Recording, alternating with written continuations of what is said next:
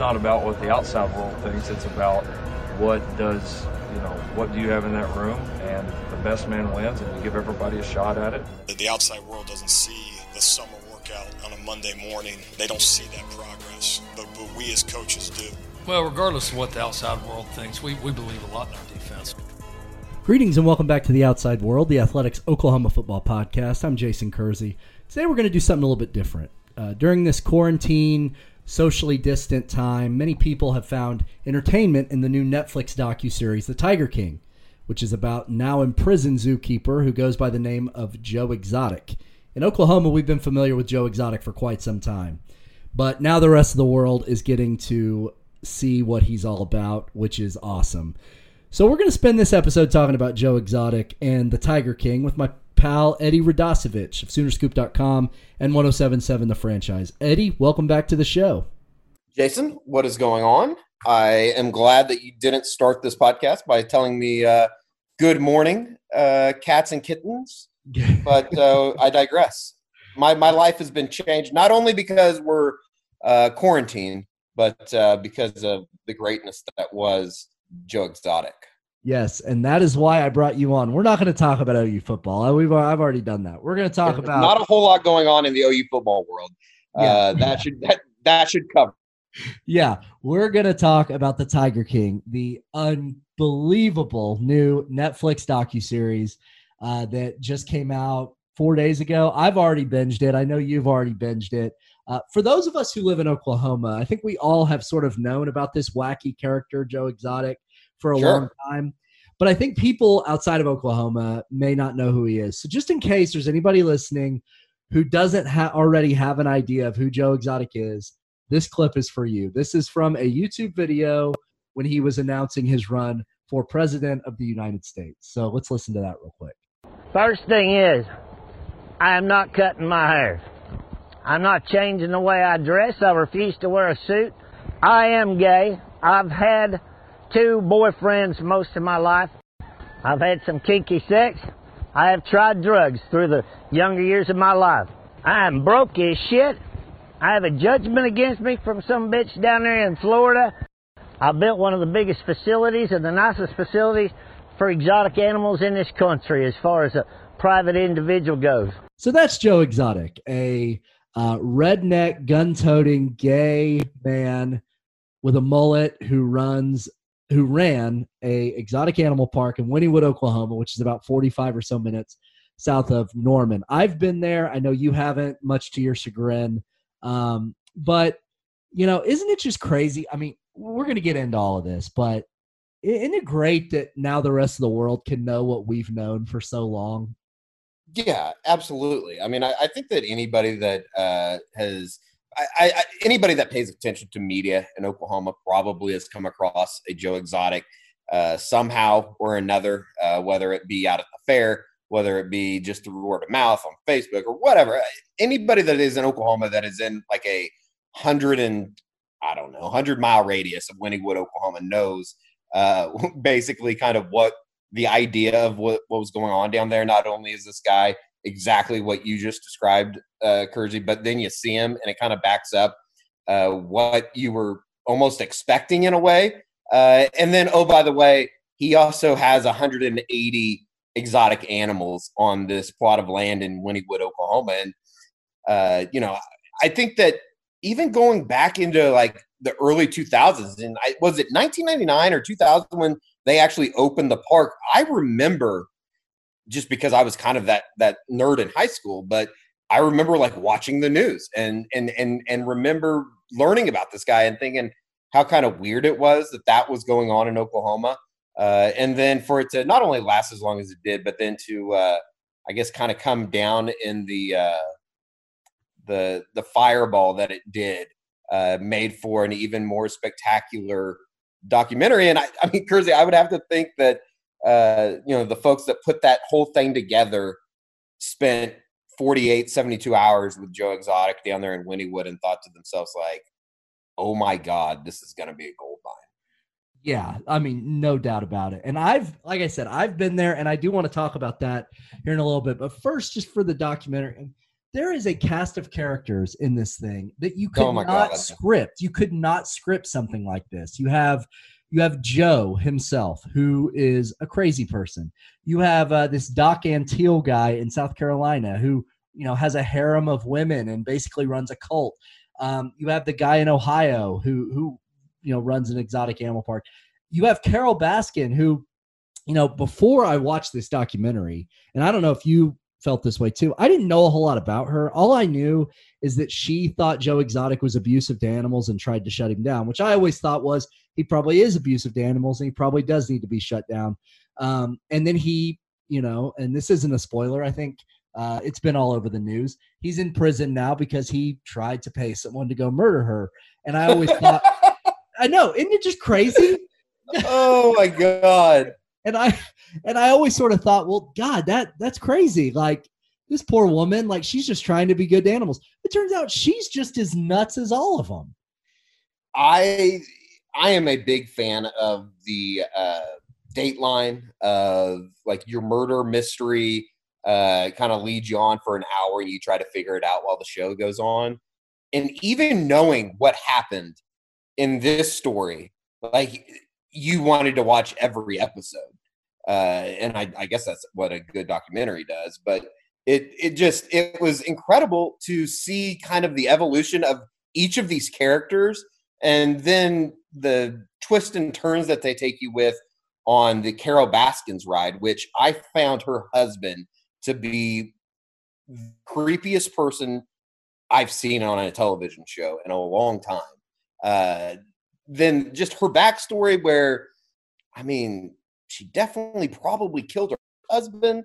You have Doc Antle out in South Carolina basically running a cult of young virgin 16-year-olds. Like, it was insane. And just the depths that they were able to go to because they had the access was incredible. And, really the one thing that I kind of left wanting to see was all of the footage that the Kirkman guy lost in the fire. Like, that would have been incredible to have. In the fire that Joe Exotic almost certainly started himself.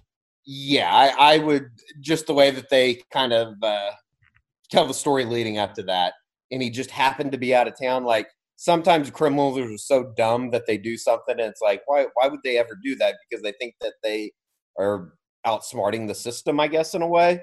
That definitely seems like that fits that profile. Yeah, and I mean, just to tell this story real quick of when I went down there, it was like 7 or 8 years ago. My brother and I had watched a documentary that he was a part of. I don't think he was the subject of, he was just part of it.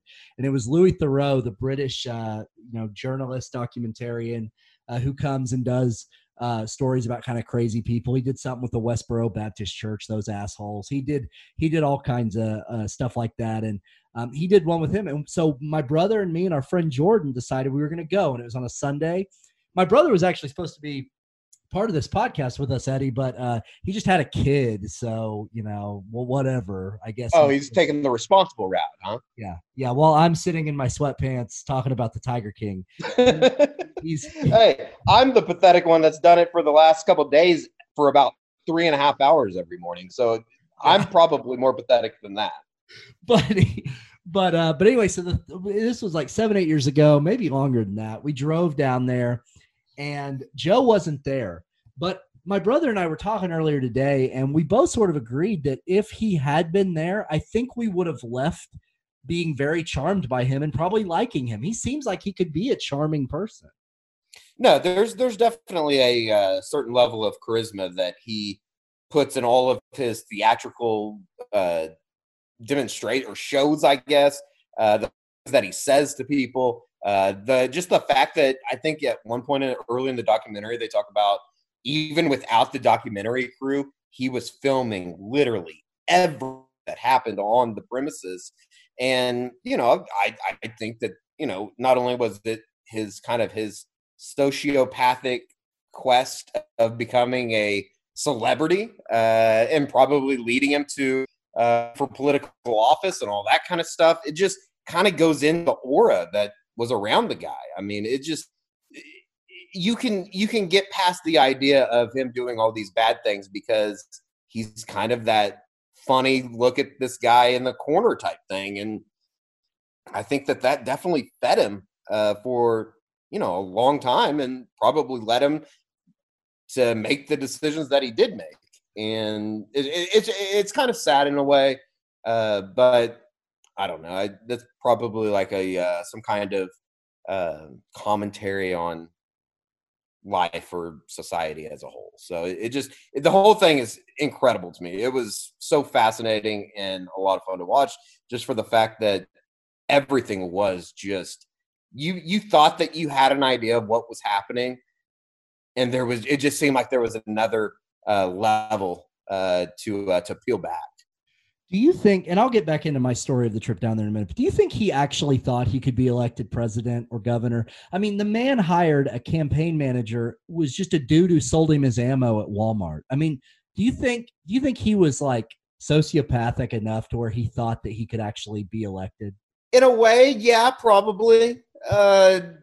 Maybe a little bit. I think anybody that delves into that kind of thing thinks that he might have a chance to win. Now, realistically, probably not. I think it's probably maybe one of those things, too, that he did it literally. And I think the campaign manager said it at one point in the doc, was he did it for basically a stunt and for publicity. And, in a way, it's kind of genius. I think that he thought that would drum up business down at the wildlife park for the animals, or for him to make more money to pay off all these people that he. But I don't know. He obviously had a screw loose, and then you throw in basically every cast character that was a part of that whole thing. Like, the only two normal people were people that basically worked for him. Yeah, I mean, it's just unbelievable. But yeah, so the trip down there, we go down there. Do you remember seeing like any of those people that were in there? Yeah, so I think now it's so hard to remember, and I wasn't paying super close attention to the people. But so the woman that showed us around, I'm fairly certain they interviewed her at the end of the documentary. I could be wrong about that because it's been so long, but sure. I thought I recognized one of the women they were interviewing who worked there, not the one who got her arm bitten off by a tiger. Yes, that happened. But it was a different woman that they interviewed in there. I think maybe that was her, but I really can't remember for sure. But by the way, the woman who got her arm cut off could have had surgery and recovered, but decided to just get it amputated and go back to work. That's what I mean. The people who are into these big cats, I think, are just kind of crazy. I think there's just I think there's definitely a screw loose with anybody that wants to. I guess in a way, I mean, maybe this is how lazy I am, but be responsible for something that massive. Like, it kind of reminded me in a small way, just when they talk about how they feed those animals out there. Not only is it disgusting for waiting around to basically buy old meat from Walmart, it just, like, that shit would have to be expensive just for you to have a cat like that, let alone hundreds of them. Yeah. I mean, I go to buy my dog food and spend $20 on a bag of it. And I'm like, God damn, this is expensive. Buster's worth every cent. You know it. He is. Oh, totally. I'm just saying, like, I can't imagine tigers, how much it takes to feed them. Yeah, no, it's insane. It's insane. And it's almost a little disgusting the way that, I don't know. I'm definitely not an animal PETA rights activist. But it's uncomfortable. I would say that. Yeah. And, so anyway, so we go down there, and one thing I remember from it was that we were walking through the park, and at one point we start walking towards this tiger cage, and this tiger just is in the back of his little habitat, and he just roars and runs towards us and jumps up on the fence. And I was petrified. Like, I thought, if he knocks this fence over, because it was kind of loose. So it seems like that's not. It seems like those fences weren't the best quality, I guess you could say.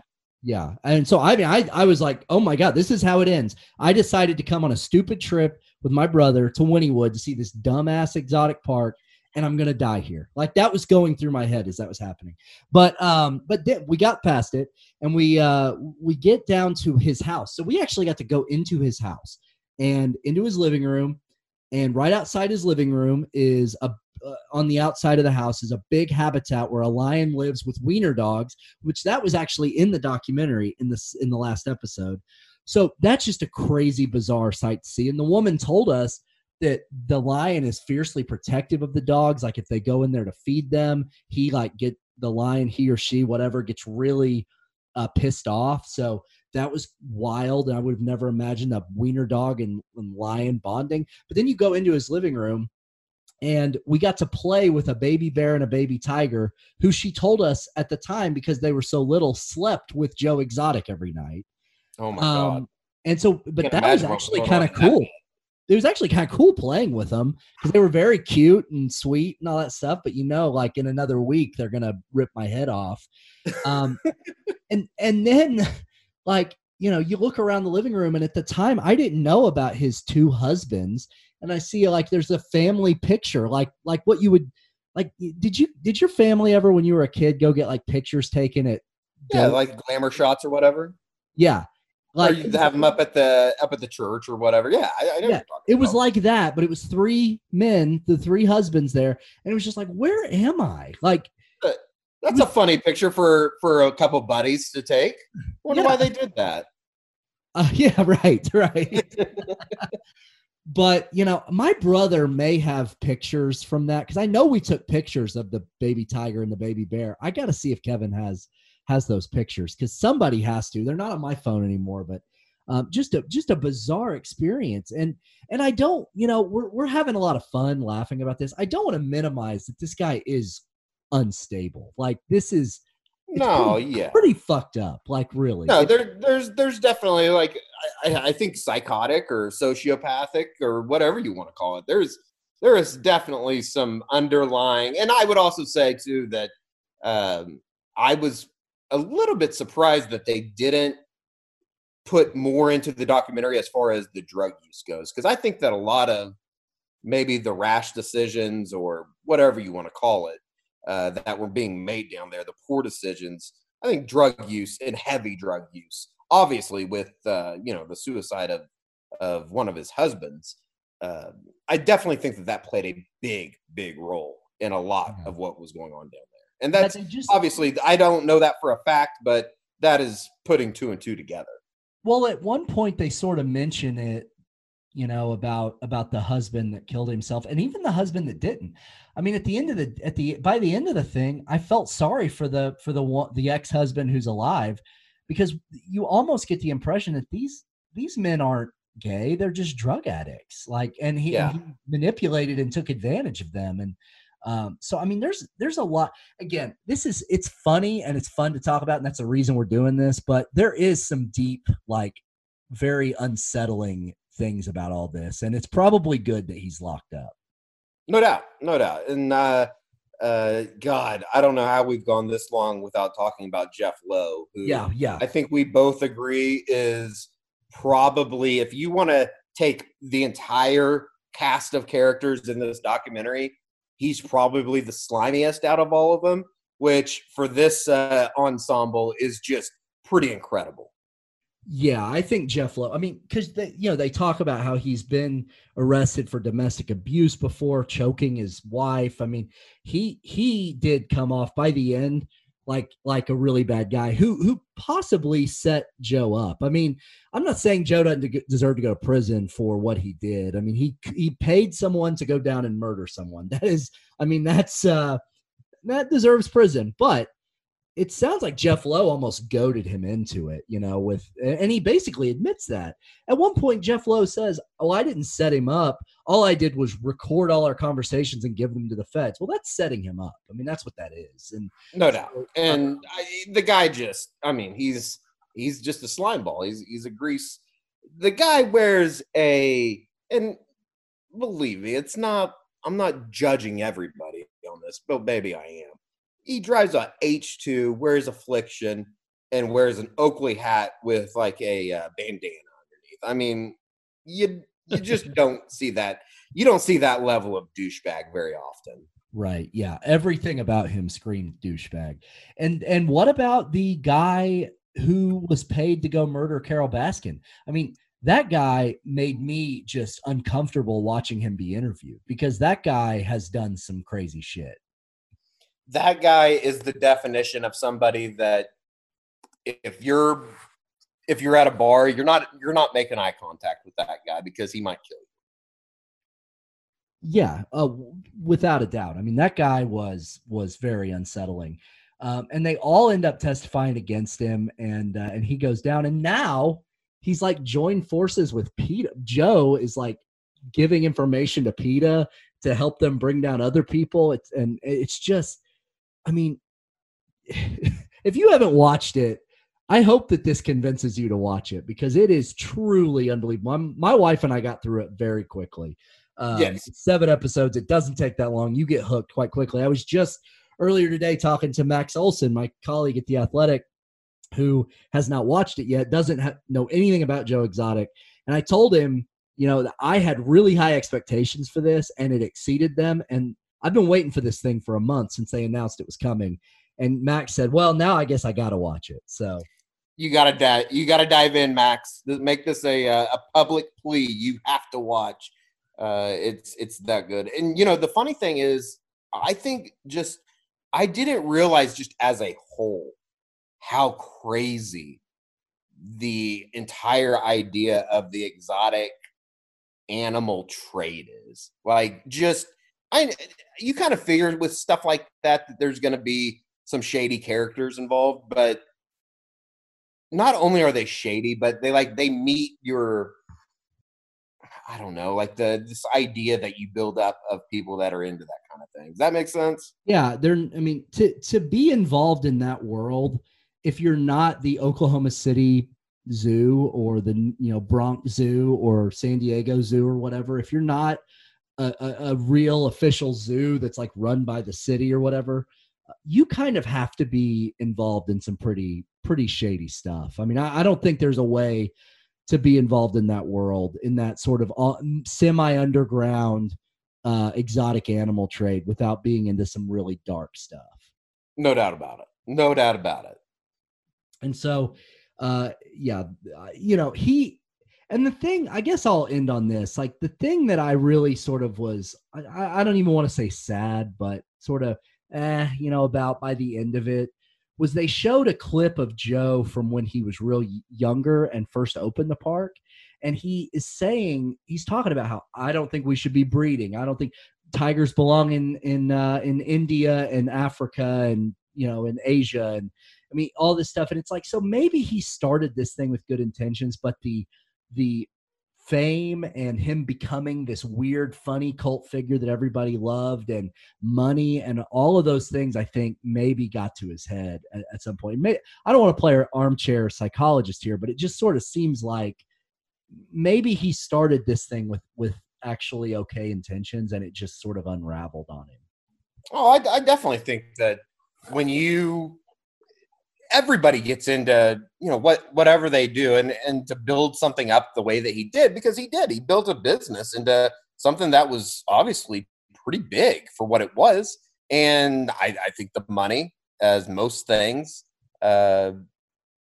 becomes a factor. And when you build debt and then you become, possibly addicted to drugs, people that are into shit, it kind of builds on you. And I think he saw the world kind of crashing in around him, and he always tried to, because I do think that there was a part of Joe that he wanted it all to be good. But, I thought kind of the biggest gut punch in all of the entire documentary was the fact that he drug his parents through it.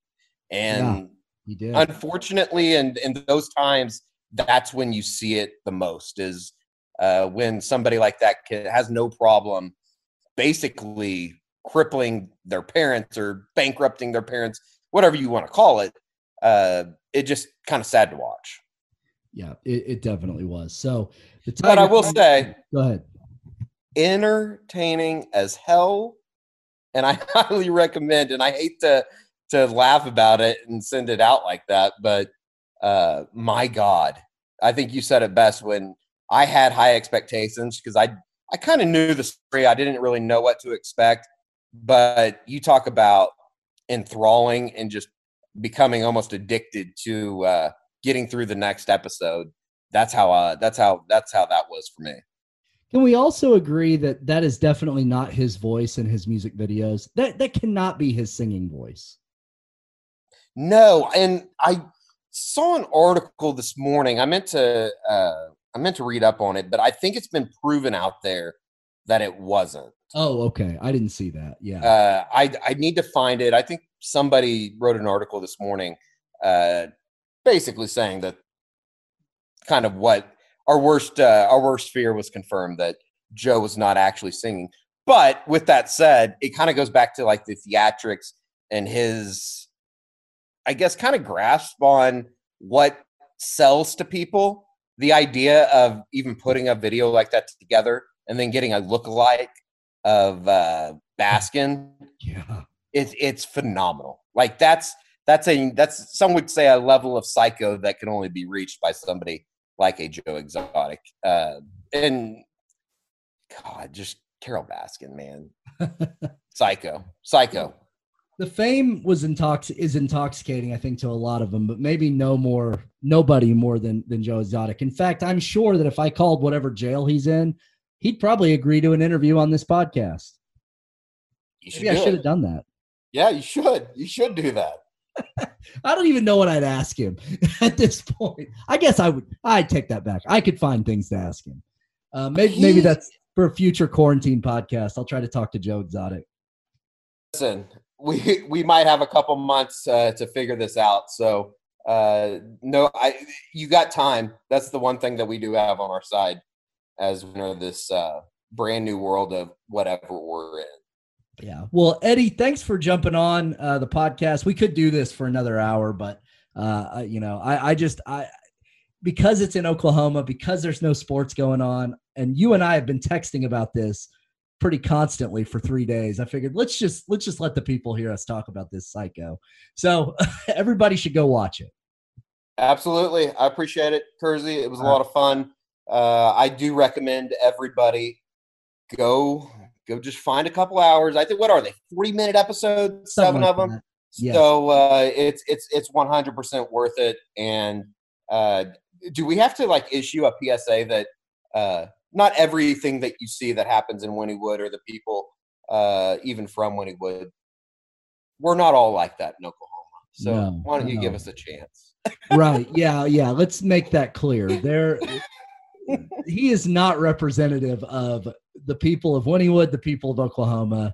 He's not. And you sort of got that impression even from when they interviewed the sheriff down there. Like that, you could tell that guy has just been driven nuts by Joe Exotic. So, yeah, no doubt. It was unbelievable, and someday we're gonna find out more. It's kind of the way that the doc leaves you, but there is no doubt we have not heard the last of these characters, whether it be Jeff Lowe or Joe Exotic or Carole Baskin, Doc Antle.